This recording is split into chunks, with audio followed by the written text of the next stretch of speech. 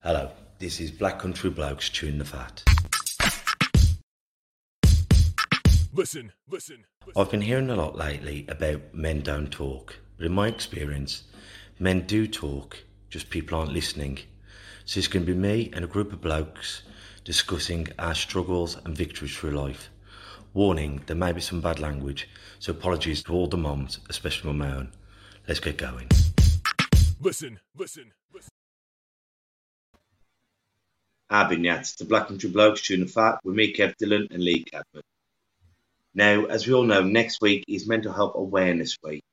And what a week we've got. We've got some big things coming up next week. So please keep your eyes on radio, TV, social media. We're going to be hitting it through double barrels from next week. But today, what are we talking about, Lee?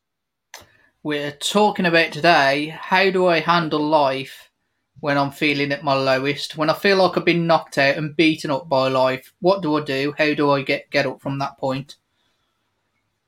That's quite a topic. I mean, like something is not simple, but like what you've just gone through, and we didn't know if this was going to go on today.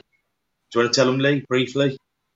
Yeah, it's not. In truth, Kev, it's like it's a bigger issue than it's potentially a bigger issue than what it actually is. I think it. So basically, my daughter was at school, and unfortunately, she's fed through a gastro through her stomach, and that came out, or she pulled it out. Is a better way of describing it. But that has a knock-on effect for the rest of your day. You know, I had to go and pick her up from school. We've had to rush up to Birmingham Children's Hospital to get it put back in. And again, it sounds dramatic, but it's not. It's not that dramatic. It's not that dramatic of a procedure, but it does take specialists to do it. But yeah, she's all good now, and it's all back in, and she's ready to go again. I mean, like with you and Nick, it's like water off a duck's back, isn't it? But potentially, it could be a big thing. But what was the specialist or the doctor that's running to your rescue again? What's that, sorry? What's the name of the doctor who, superstar who stayed overworked? I knew you was going to ask me that, Kevin. I can't remember his name. Oh, absolutely terrible. I can't remember his name. But you know what? He absolutely respect to him, because he stayed after his shift and waited us for turn up, which is a 45-minute drive for us in this. And he waited there just to do this procedure for us. So Calla didn't have to wait around any longer. So, yeah, but sorry, he kept put me on the spot, so I won't remember his name then. What are you doing to me, Kev? It's great, because those things, I mean, to you, it's water off a duck's back. Like, whether it's my daughter's come back with a sprained ankle, when you're a parent, it throws you off your stride, doesn't it? Never mind not being able to feed, have the medicine. But it's wonderful, these superstars, in these professions, that will stay overtime to do it. It's absolutely fantastic, and that's the kind of dedication you get within the NHS. That's not a one-off in my experience. They work tirelessly, and they put it overtiming pretty much constantly to get us all back to health. I think sometimes we can forget that fact. They don't do this for the money. It's not a well-paid job in the grand scheme of things. So absolute respect to anyone who works for the NHS and puts that extra in. We're going to be having Glenn come on either next week or soon, and he's going to be telling us about how it's been working for the NHS. As we all know, we've had Dr. Singh on. It's one of my all-time favourite episodes, and Glenn's going to be coming on talking about his experiences. I believe he works for Salt Hospital, which, as we all know, is down the road from us. But like as we're saying today, some days when you're on your back and you feel like you can't give any more. I mean, recently I've been diagnosed with something called fibromyalgia, which in the old days was called ME. And what it basically is fatigue and chronic pain syndrome. And I'm just learning how to deal with it now. And some days, I'm battered. I feel broken. And, you just got to deal with it. And funny enough, we had someone on, Josh Alexander, one of Aaron's friends, who'd come on. And when I got diagnosed with it, I absolutely knew nothing about the condition. But luckily, as the world works, we'd done a podcast. So I phoned him up and I was picking his brains, what I could do better and what. So once again, by doing this podcast, he was giving me tips. And basically, sometimes it's boom or bust. you boom, as in you're up the club all the time, your family life, you're running around like a headless chicken, and you give everything, and then your body just gives up on you. So it's learning sometimes, listen to your body, and if you need to lie down, have a lie down. If you can't do a class, don't do a class. And it's, it's easier said than done, listen to your body, but often we listen to everyone else's body before listening to our own. That's right. And it's very rare that it's one thing that kind of takes you off your game and throws you to that point where you're in despair. It's usually a build-up of 120 different things, that you're carrying on as you're going. So it's you've got to learn to release all that, haven't you, Kev? A therapist once said it's like collecting stamps. It's not one stamp will tip it over, but once the stamp book is full, you just throw the book against the wall, and that could be anything. It's like your baby's got a cold and it's kept you up all night, or you just run down, or whatever it is. It's normally the simplest thing they'll tip the scale. The straw that broke the camel's back. Yeah, that's definitely right. I found that throughout my life. You think you're dealing with everything, you think you're doing great, and then all of a sudden something it's usually really stupid and something that wouldn't necessarily bother you on any other day, but that one thing just collapses your world at that time. I remember when Dan Browning came on the show when he first time he came on. And he was saying it's something like you order your fish and chips or your sausage and chips and you drop your sausage. A lot of the times you go, who gives a monkeys? It's £1. But on that day, dropping your sausage tips the balance and it's the end of the world. Yeah, it's right. It's exactly right. Yeah, as I say, any other day it probably wouldn't have bothered you or phased you. But at that point, it is like the end of the world, isn't it? It's like it's all caving in. It's like the world's conspiring against you at that point. So yeah, but there's I think you've got to deal with that situation before it arises. So now, after years of kind of dealing with my mental health, I've learnt trigger points now, and I can kind of feel when I'm getting a bit more stressed, a bit more anxious, and it's then applying strategies that that work for you to then unload that bag before you get to that tipping point. We were talking about that the other day at our support group, mate, and it's doing the exercises mentally when you're well.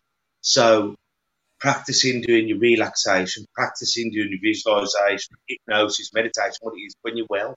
Because often it's like if I don't practice doing press-ups, when you book to go and have a fight, you're going, all right, let's smash out 100. And I think, well, I haven't done press-ups in a year.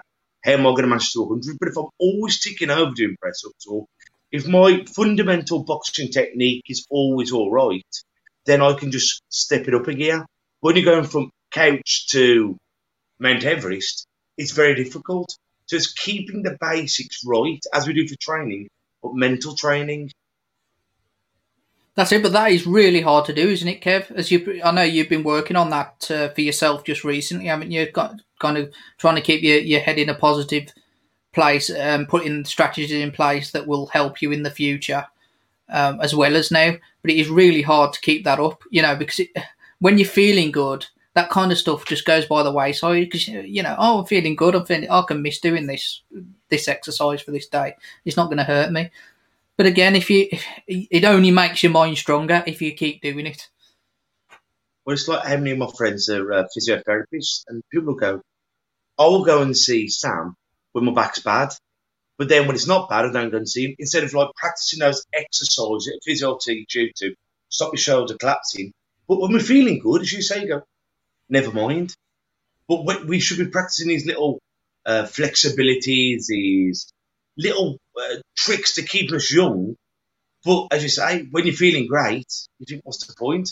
But then we rely on it when we're poorly. Yeah. But it's mad you wouldn't do that with a dentist, would you? Or with your eyesight. You go and get it checked yearly because, it's what you're meant to do. You're meant to go and see if anything's changed.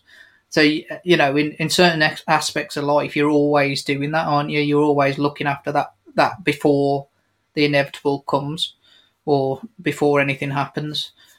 So we do need to do that more with mental health. And I think sometimes this is where, like, addicts, because they stick to their, the 12-step program. and stuff like that, once they've got into recovery, they are constantly working on themselves. So sometimes when someone's got into recovery, they have mechanisms to keep them strong. But Joe Bloggs, who necessarily hasn't had problems or hasn't admitted to having problems, it becomes to a whole new ball game to them. Yeah, that's right. It does. It does, and it is just about keeping on top of it, isn't it? It's like you say. If you keep doing those push-ups, number one, it's going to keep making you stronger, but it also means you haven't got the same mountain to climb at the end of it. It's exactly right, Kev. I mean, like when you've hit rock bottom, what have been some of your keys to getting better? Number one, usually when I hit rock bottom, I'm doing absolutely everything wrong. So my diet's wrong, I'm drinking way too much, and I'm not exercising. And I know I've got better as the years have gone on to recognise those signs before they come in. So I'll stop drinking, I'll eat better, and I'll start exercising. And to me, the exercise to me is always the key, but I have to watch the boundary with it because I know I can also become obsessive with exercising. And like today, for instance, where we've had to rush off to get my daughter up to Birmingham Children's. If that was previous and I was exercising the way I was, that would have absolutely gutted me that I wouldn't have been able to get to the gym. So again, I think it's a balance thing there, but definitely just living a healthier life is the big key for me. Because you nailed something on the head then. A lot of fitness people don't admit this, but I've met so many people over the years, and I was one of them to a degree, but I know some people, if they have to run at 5 o'clock in the morning, they have to do this, and it becomes it's so rigid. And if like you go like, oh, well, I only did 2 miles today, or the baby's poorly, or my car's broke down. If you can't do it, they go almost into despair, and it's the whole day is ruined, and that has a cascading thing on the whole week. Whereas we think of exercise being medicine, and it is in essence, but if you go too far on the other end, i.e., I haven't had enough calories, or I've had over the right amount of calories, or I've had too many calories for amount of exercise, it can be self-harming, can't it? Yeah, definitely. I mean, this is definitely what I go through, Kev. And I'm training again now, and I still feel it now. Basically, at the time that I was called by the school about my daughter's tube coming out, I was in the gym, and it absolutely gutted me that I had to stop halfway through an exercise to go, and that'll play on me. So I'll know after this I'll go and train, and it does become that. It's healthier for me obsession than drinking, not eating right, and not exercising. But it also goes the other way. But I will say I've got better at kind of letting that go, because ultimately with my situation now, I never know what's going to happen. We could be sitting here now and my wife called me and we're off up the hospital. So you have to learn to let go of those things. But I still find it hard now. So I'll train in a hoodie, tracksuit, and a hat on. Or if I'm running, I'll run in a sweatsuit. And if I don't do that, it doesn't feel like I've actually trained. So I have to have the sweat pouring out of me to feel like I've got in there and done something. But you can see how on the flip side, when body dysmorphia kicks in, and I know a lot of people, I had it in my youth, and I was throwing up all the time, and I could walk past a mirror. I could walk past a mirror 5 times and see someone different every time. I was too skinny. Oh no, I've got fat. Oh no, it was horrible. But you can see how people. I was never calorie, or I didn't evolve around how many calories I was putting into my body. I just wouldn't eat. But you can see how it can be so restricting to people. I've weighed out my sausage, I've weighed out my pasta, I've weighed out the sauce, and you can see it becomes a fixation and an obsession. And I think when we obsess over anything, that's when it goes into grey waters. It does. You can overdo anything in life, can't you? You drink too much water, and eventually that's not good for you. You do anything in life, and to an obsessive degree, and I don't think it is good. And there's definitely boxers in this world that do it, and they do it as a job, and then they'll have their fight, and then they'll, like the Ricky Hatton, he'll go away and he'll put too much weight on.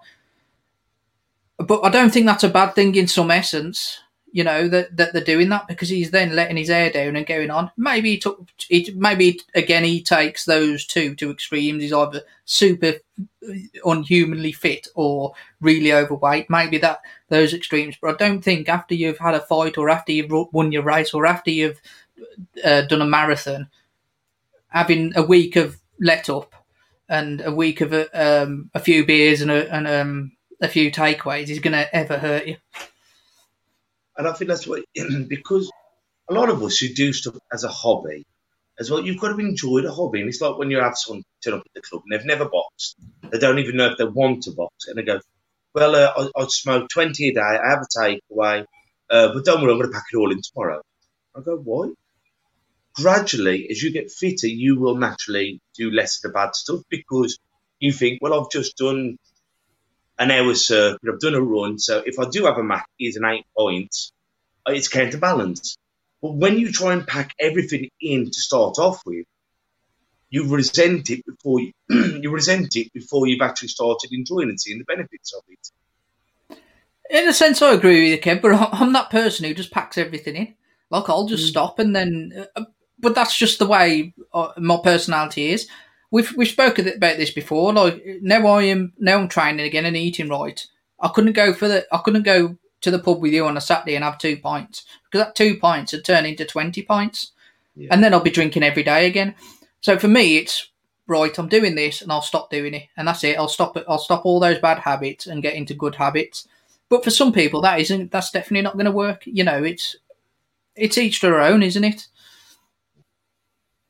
Like me, like when I hit rock bottom, I've learned over the years, I will go and see someone. And a lot of the time, I think I'm going about one thing, and it's something completely different. I feel like I'm doing too much at the club, or I'm doing too much, or I'm losing my temper, or I'm drinking too much, or whatever it is.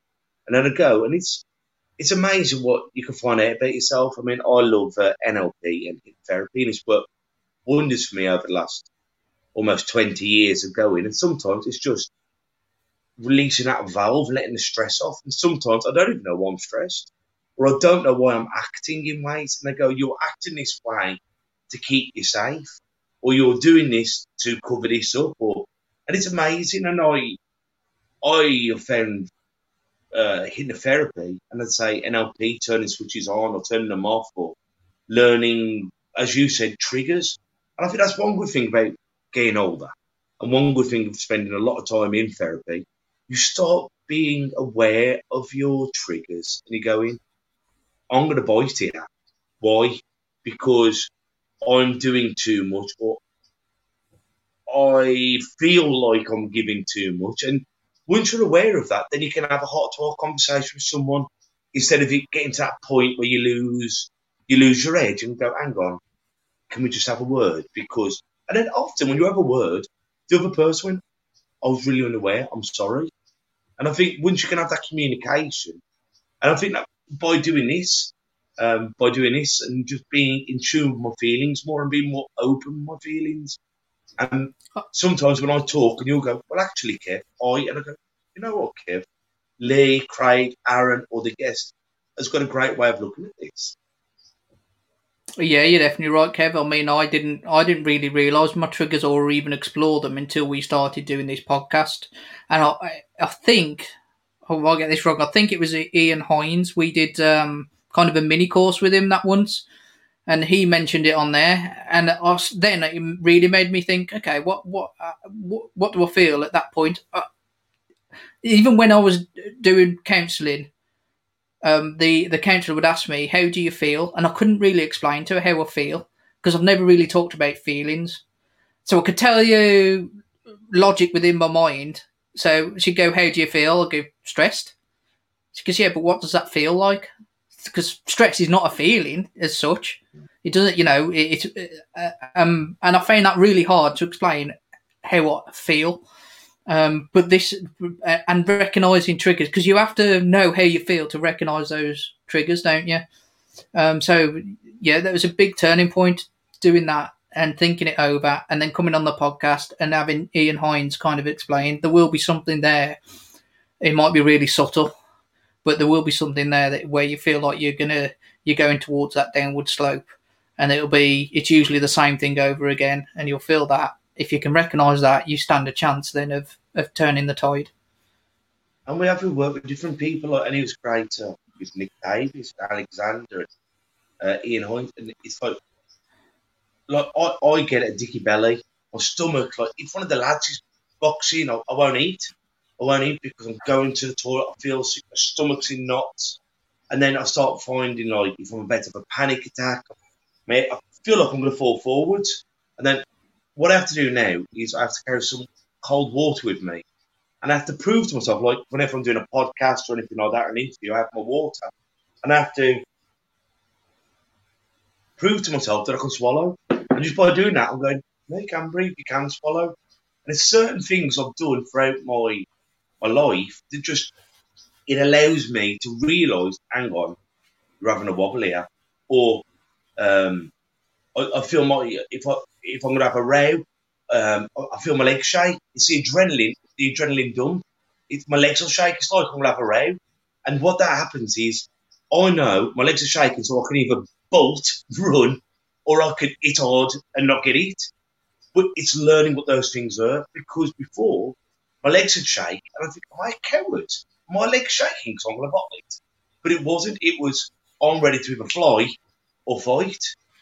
And by talking to these clever people, these experts, which me and you aren't, these experts, I've gone, wow. And all we've ever said, we're experienced, so what we can put their knowledge into our practice. Yeah, well, that's right. That's right, Kev. And it's good that you can now recognise that, though, isn't it? Because I suppose it was a double-edged sword at that time as well. You think, I'm a coward here, I'm a coward. But I also know I need to fight. You know, it's a double-edged sword, isn't it? And it kind of exacerbates that situation. So it's good that you now recognise it. And a lot of us that hate that feeling of feeling like a coward. Because you think it is frightening. The only difference between a coward and a hero is they both have the same amount of fear, but the hero does it anyway. But no one likes to feel like a coward, be it public speaking, asking someone out on a night out, fighting. And no one likes that feeling of being a coward. And to me, Sorry, Kev. There's two things to me. There's two. It's feeling like being a coward and feeling like you're helpless. And I think those two emotions are some of the worst. You know, there's been plenty of times when the little one's been ill in hospital. I've got doctors and nurses running around like blue-ass flies, trying to help her, and I'm just standing there going, well, what the hell? You know, I want to help. I want to do something. I want to help, but you're helpless at that point. And I think that lines up with that. It gives you the same kind of feeling as that feeling like you're a coward.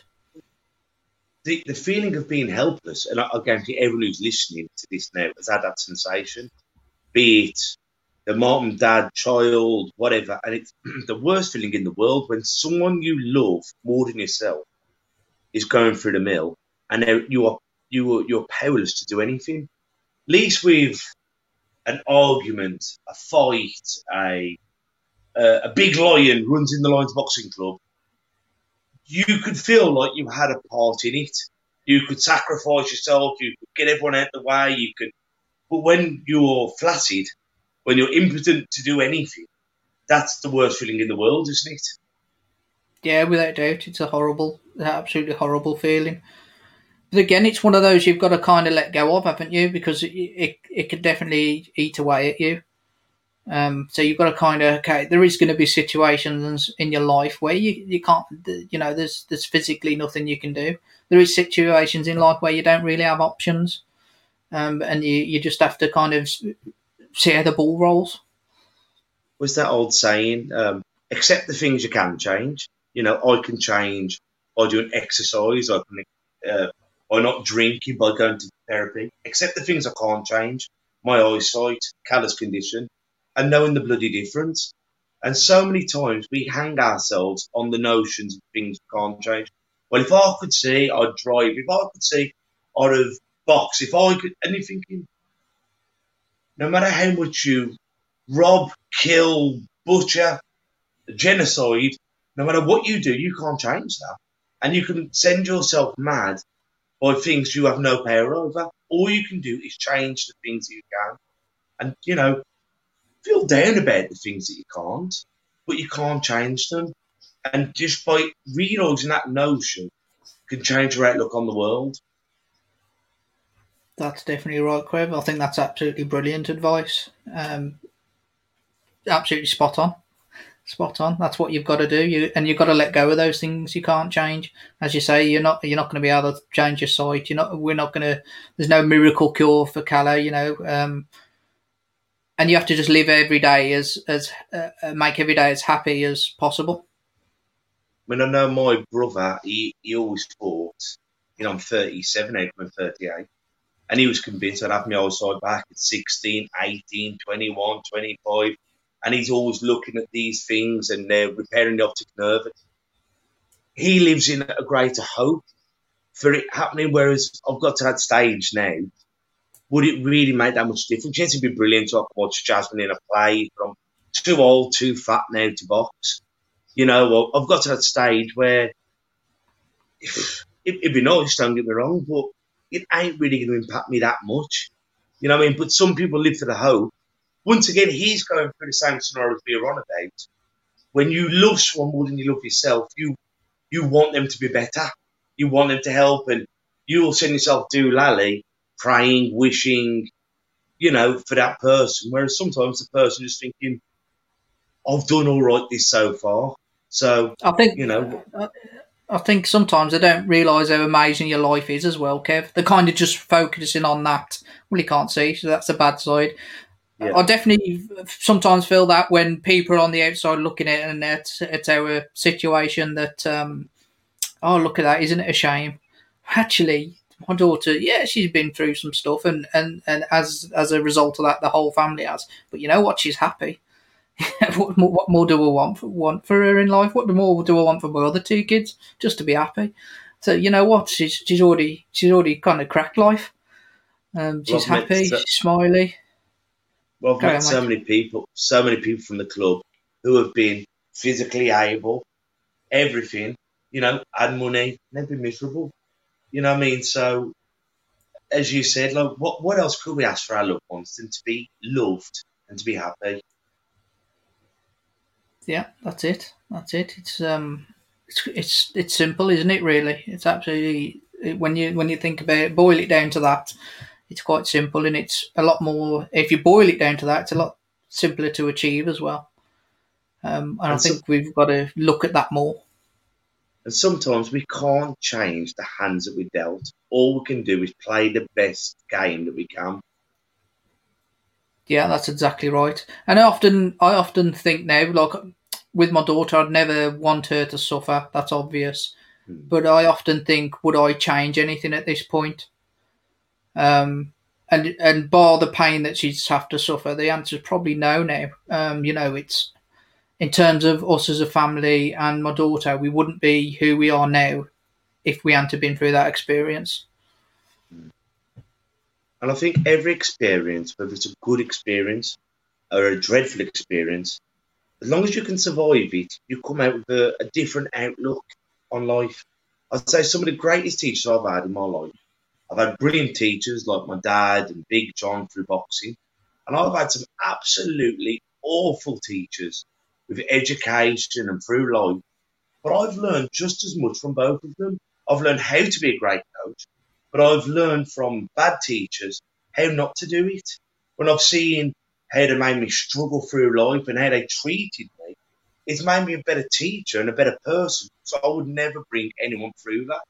So every experience, no matter how great or dreadful, is an experience, and it's how we use it for our own good. That's it. It's how you react, and that goes with everything in life. Really, it's never really about the situation you're in or what someone said or it's never really about that. It's how you react to it. You can react in a positive way or a negative way.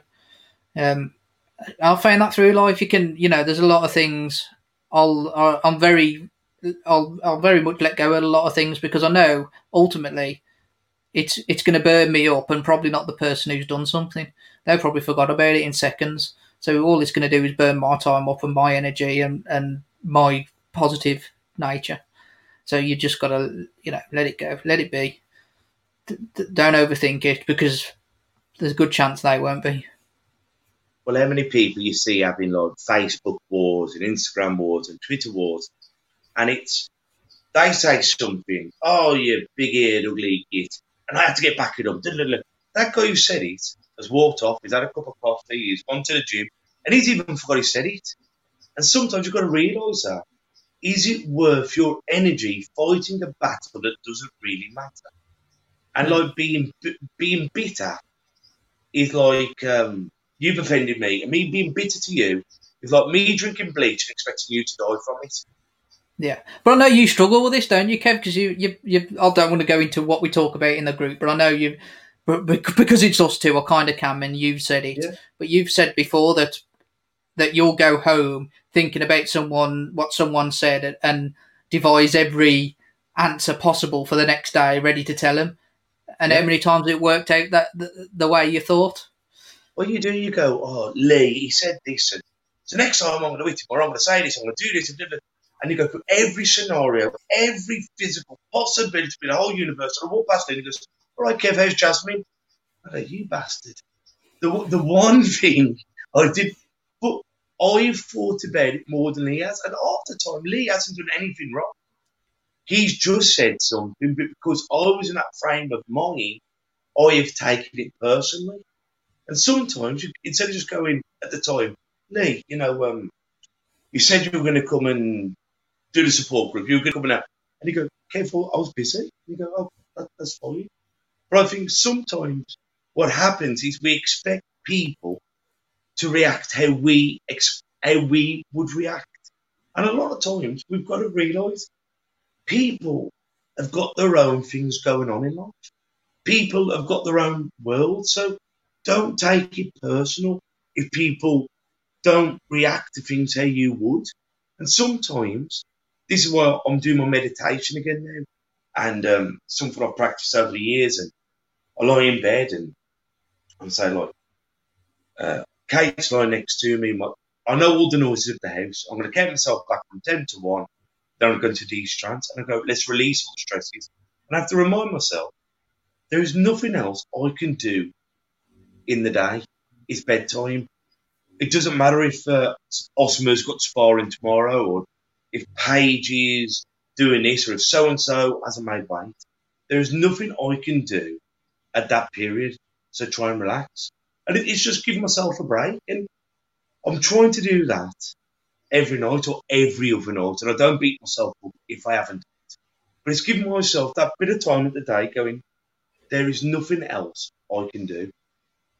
I think everyone can learn a lot from that, Kev, because how many people who listen to this podcast, I can guarantee majority will get to bed at night, be absolutely cream-crackered, knackered, all they want to do is sleep. They'll get in bed and their mind starts at 300 miles an hour, throwing out, oh, I've got to do this, oh, have I been here, have I done that, what's going on with this, what's going on with that.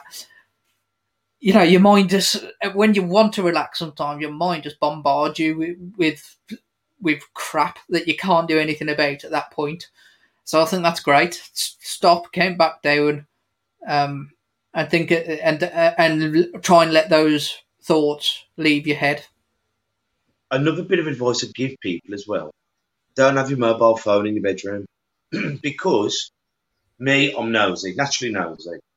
And if I can do that, there is nothing else I can do in the day. Beep, beep, beep. Oh, what is it? Is it an email? Is it a text message? Is it a like? Is it a dislike?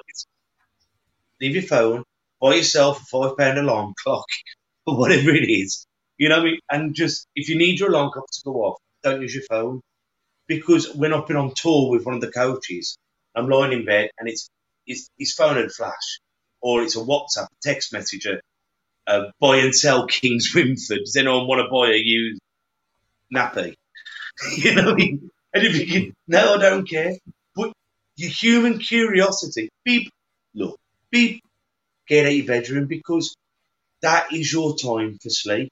I always remember a great thing. The only thing to come without instructions is a bed. Yes, the hardest thing to bloody use. It's right, isn't it? It's right. I think everyone's been in that situation as well, where they just can't sleep or they're waking up, and we do need better mechanisms to kind of get through that. And maybe that's another conversation, Kev. We can do a show on better sleeping. Let's get an expert in on that. Well, I think if we can use the bedroom for what it's used for, and I won't go too deep into that because I know but use it for what it's used for. And I don't think what's happened with people at the moment who are working from home, your bedroom has become your office. And I think with so many people I've talked to, back in the day, you'd have a house phone and people wouldn't phone you after 9 o'clock because that's your family time. But now that you can have emails, and text message, and WhatsApp at any time. And I know people, when they go on holiday, on their family holiday, will be sat there on a beach checking emails because we are expected to work 24 hours a day. And maybe don't allow it into your resting time because let's face facts. Yeah, you might have to do a bit more work in the morning, but at least you're having a more peaceful night. Yeah, that's it. I mean, I ended up having 2 phones in the end because one for business and one for personal because I could switch the business one off because it is 24/7, and every company that I've worked for, although they won't tell you they expect you to answer that call or that email, why they're sending it at that time if they know you're not going to answer it. So they do expect it.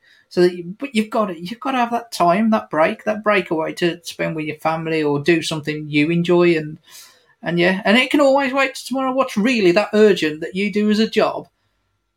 Unless you're part of the emergency services, which they work shifts. Unless you're part of that, what's really that urgent that can't wait till the next day? Well, whenever we go on holiday, I never take my phone with me. We use Kate's phone as a video camera, or video or photos for the family because the camera on your phone is so much better than, you go and buy a digital camera now and your phone one's better. But we turn it on airplane mode and I don't even take mine because if my house burnt down, what am I going to do about it? You know what I mean? So yeah. I think whatever it is, it can wait for me to go off my holiday. Yeah.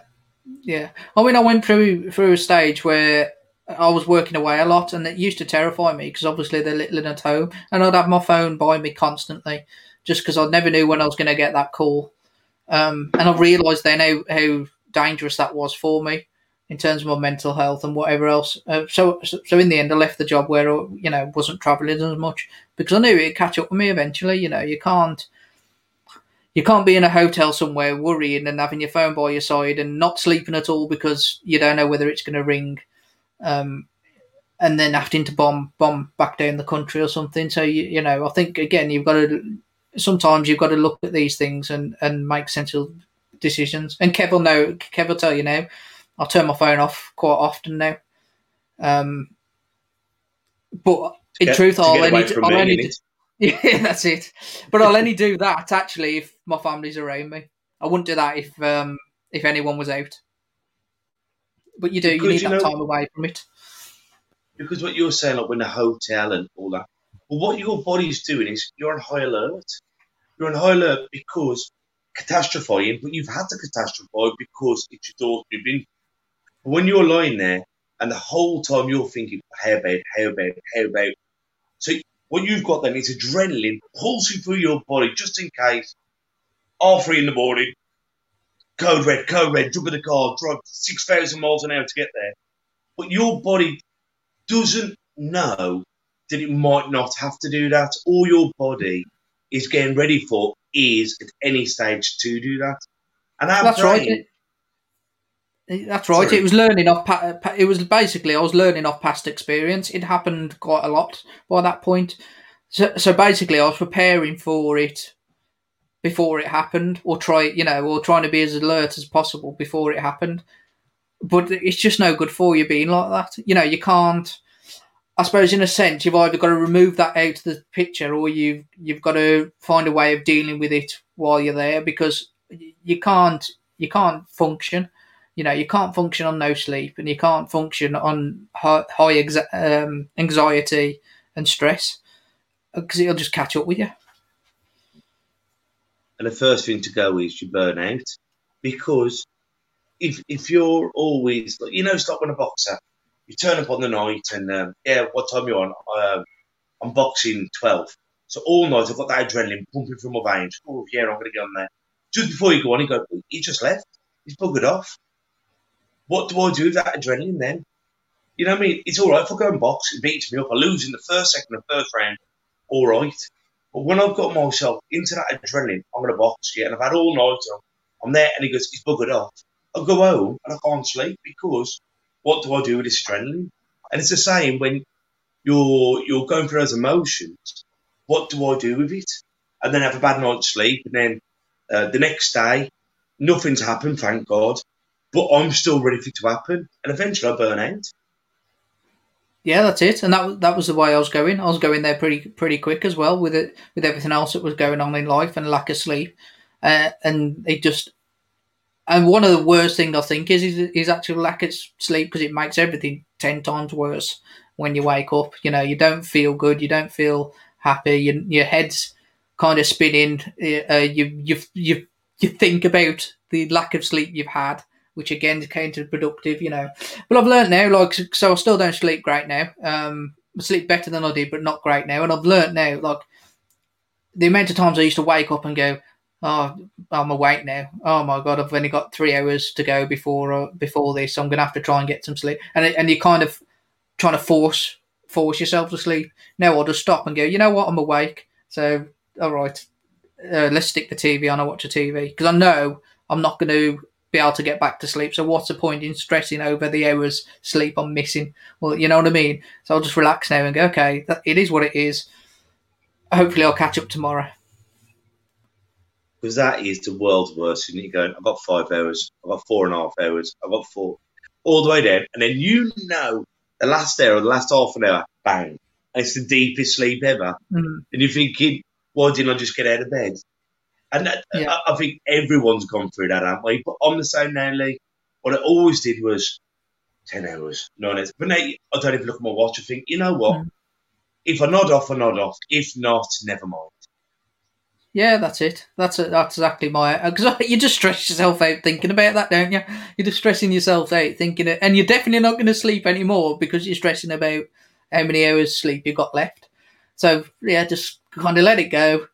Get up, read a book, watch the TV. If you nod off again, you nod off. If you don't, then you know what? Hopefully you'll be that tired the next night that you'll sleep great. Well, that's once again with that meditation, whatever you call it, self-hypnosis, meditation, whatever you want to call it, relaxation. But that's what I do. If I feel like I'm having one of them nights, I go, all right, then get yourself comfortable. And I talk to myself, and I talk positive to myself. You're a good bloke, and you're calm, you're safe, and you've done everything you can. And, I want you now to think about all the aches and pains and all the bad cells, and I just want you to flush it out. And I can literally feel my arms and my legs tingling, just going, let's just release it. And everything I've released now, all the nasty, vile pollution I've put in there and all the badness, and I want you to fill it back up with, and I name some stuff, and I will say at the end, all right, then I want you to say thank you to your subconscious, and when you're ready, roll over, have a good night's sleep. If you don't have a good night's sleep, or have a good night's sleep, and if you have any ideas for the next day, bring it into one of your dreams, or just bring it to you in a thought. So instead of just thinking about it now, oh, Lee, what we've got to do is talk about X, Y, and Z. It's when you're ready, tomorrow, pop into my head, because what am I going to do with it now? If I remember it now, I'll probably fall asleep and forget it.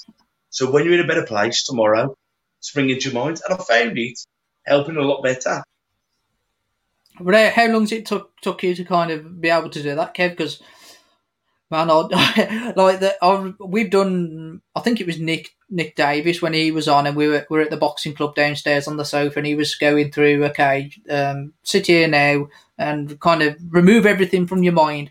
And to me, as soon as someone says that to me, my mind goes, shit. And it just bombards me with stuff. So, I suppose it's persistence with it, isn't it? What kind of gets you that point that you are able to do that. But I do find it hard to just stop and not think about anything.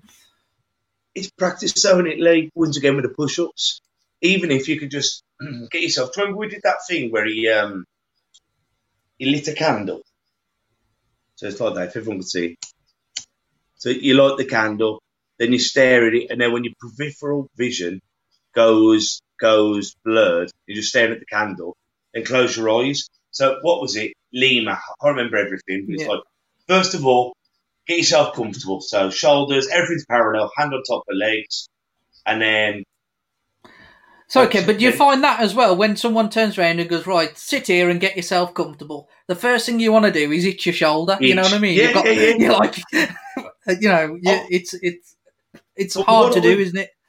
Oh, definitely. And what that it's like your mind playing tricks on you, isn't it? It's like I know Mia, or and sometimes what they all say is go with it. Don't beat yourself up. Because I don't do the candle thing. I just literally at the end of the day, I'm knackered anyway. I lie there, close my eyes, I get my breathing right. Deep up, my stomach comes out every time, and then when I'm relaxed, I go, all right then, Kev. My eyes are already closed, it's pitch black, and when it came down from 10 to 1, and I go 10, doing well, nice and breathing, relaxing, and feel the blanket on you at 9, and I just talk myself down to number 1, so I'm nice and relaxed, I go, all right then. And then I talk to myself. And it's taken me, I've been doing hypnosis with people since I was 20, I think, so 17 years. And now I do it on my own because they've given me the tools to do it on my own. And it might not be for everyone. Some people like yoga, some people like this. I think it's just something you work at. And some days, Lee, I'll be doing it and I'll go, all right, then empty your mind. I go, oh, line of duty. Or, oh, yeah. And I find myself doing it and I go, you know what? Today's not the right day. You know what I mean? And sometimes it's like when you're doing your GCSEs or your maths, whatever it is, and you read it, and nothing goes in. Other days you pick it up and it goes in. And I heard someone say once, just because you're busy doesn't mean you're productive. Mm-hmm. So some days, this is what I'm trying to do it now when I'm not overwhelmed. Because sometimes, when you're having a panic attack and you go, I'm going to die. All right, then, remember what I said. Breathe. Okay, I'm dying. Breathe. So it's getting those habits before I feel like I'm going to have a stroke. So now at the moment, I'm feeling pretty good in myself. I'm not overworked. I'm all right. So I'm doing it now for when I start to have a wobble. I'm stretching now before my hamstring goes. I'm trying to get flexible before the muscles start ripping. You mentioned, I listened to a podcast actually yesterday, I think it was, or the day before, with Tyson Fury's trainer at the time for the first Deontay Wilder's fight. And he said in his training, Tyson was basically telling everyone, look, in this fight, at some point I'm going to go down, but what I'm going to do is stop still and get up at the count of 8. And he kept saying this to everyone, his sparring partners, everyone. And he was even practicing in his ring, going down and coming back up. And it wasn't that he thought he was going to lose or he thought it was going to go south. He just knew that, he was in against a dangerous puncher. At some point, there's a good chance he was going to get clocked. And he wanted to be able to deal with that situation in the way he dealt with it. He was, that he'd be able to get back up. And the way he did it was just keep playing that over in his mind. Yeah, I might get down. Or I am going to get down. But I know what to do if I do go down. I know, you know what I mean? I know what time I've got to get back up. And I suppose keep replaying it in his mind is what actually brought him to get him back up. That's called visualization. And some people will do that. Like, imagine yourself in a cinema and play it. You're walking down to the ring. You're fighting a southpaw. He's going to do, and you visualize it, then rewind it, and he's had to pull around of it. And some people like with education, this is what was made about this country. Education, everyone's supposed to be visual. Some people, in education, we've got to realise some people are visual, some people are auditory, posh word for hearing, and kinesthetic, feeling. So within counselling, like within some self-help, some people have got to visualise it. Like some people, graphic designers, or they can walk into a house and go, not that wall through, have a stairway. You think it's good, I can't do that. My brain does not work. But some people, like Tyson Fury did, he visualised the fight. And I guarantee he visualised walking down to the ring. He visualised the shot he was going to hit him with, the shot he was going to get hit, and that worked for him. Some people have to have a spiel, talking, going over in the head. Some people have to feel it. You've got to realise what works for you. And unfortunately, maybe it's a worldwide problem, maybe it's just this country. We are just taught one way. And I think once we realise what works for us, putting yourself in the picture, putting yourself in the record, or putting yourself on the playground, and we've got to realise what works for us. Because sometimes, and I heard this years ago, how seeing people, visualise people, they talk. So I can't even think, my brain doesn't work like that. But like everything is seeing. Do you know what I mean? Like the seeing words. Like, I can't even think of any examples because I'm not like it. But like, I was like lightning. I can't think of an example. But sometimes you'll have like say, "Oh, Craig, you're lovely. You're lovely," and because he's a feeling person, you go like, "I broke my heart." You know, I shuddered to my bones. That's all feeling emotions or feeling words. And sometimes it will be like, you're kind of expressing the way you learn through you're using words, aren't you, to express the way you learn? Yeah, but if you go like everything's feeling, I took it on the chin, it broke my heart, you know. Whereas someone who'll go like, he smashed it, he banged, he walloped, that's more auditory, and whereas someone else will be seeing things. And sometimes you won't get along with someone, even though on paper you should be mates, but how they talk, you don't identify with them, if that makes sense. Yeah, it does, Kev. It does. I know what you're trying to say. I'm not sure everyone else does. I've known Kev a long time now, so we could excuse everyone else. But it's funny though, like sometimes how we deal with it or how we will phrase it just won't gel with someone. Because how they have to learn it or how they would phrase it. On paper, you should be best mates, but for whatever reason, how you're talking just doesn't gel with their ideals. Yeah, and I think everyone's probably been in a situation where they've just not liked that person, and it could be they don't like him because of the way they communicate. It might not be, but it very much could be, couldn't it? Because usually there's no real logical reason. Sometimes you just don't, do you? You know, you just don't get on with that person when you should. But anyway, as I always do, we've digressed from the actual name of the show. As usual. But if you had to put something on to give anyone some advice, what would you say if they're at breaking point? Seek help and talk, because you'll only get better if you're doing those two things. If you seek help and you talk to someone about it, I think I think we've got to realise that we can't handle everything on our own. We do have to unload this baggage to keep going on. So really, just whether it be a best friend, whether it be a phone call to Samaritan, someone you don't know at all, whether it be a doctor, just kind of find help with it. We're kind of both of us in a more fortunate position now, aren't we, Kev, that we do recognise these triggers and hopefully we carry on doing that and we can not get to that point again, because it is horrible. It is horrible feeling like you're lower than dirt and trying to pull yourself up from that point. So, but the way we've done it really is through finding our triggers, and the way we've done that is through talking. And once again, we've got our support group tomorrow, every Wednesday, 7 p.m. till 9 p.m. with a short break at 8 o'clock, around about 8 o'clock, nothing's in stone, where we just stretch our legs. And sometimes by stretching our legs, a new conversation will start. Some people are rattle boxes like me, as you found out over our 102 episodes. Some people are a bit more slow to boil, and that little bit of a break can just open up the conversation. So if you'd like to attend, Lee, you want to tell them how to? Yep, so it's every Wednesday at the Lions Boxing Club, Bull Street, Brierley Hill, DY53RA, and it's from 7 till 9 p.m. If you want to come along, just drop us an email at blackcountryblokes@gmail.com or go to any of our social media pages and message us. We'll get back to you. Also, we're doing Buy Us a Coffee. Yes, we are. Donate from a fiver up to whatever.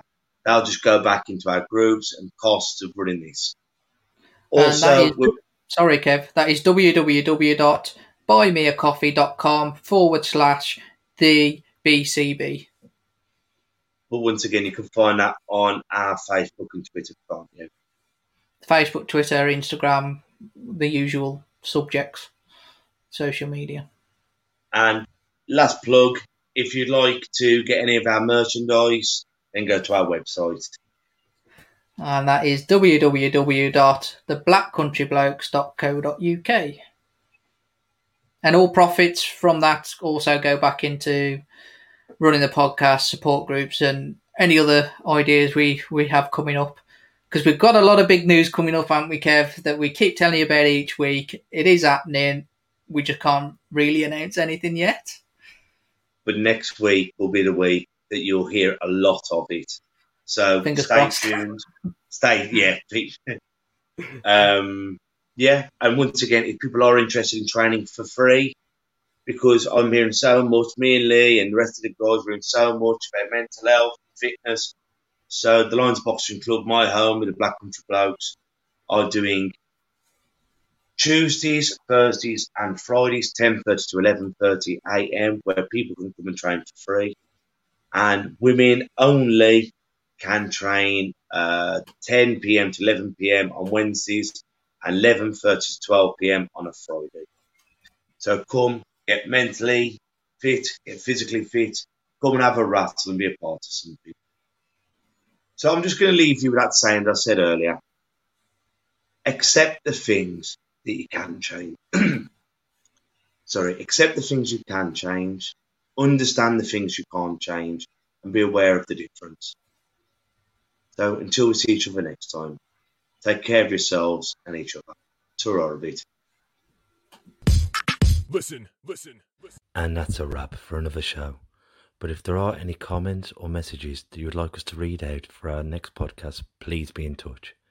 There are also lots of different organisations at the bottom of this page, and hopefully they can help you or someone you care about. Please share this to spread the word. Until we talk next time, ta-ra a bit. Listen.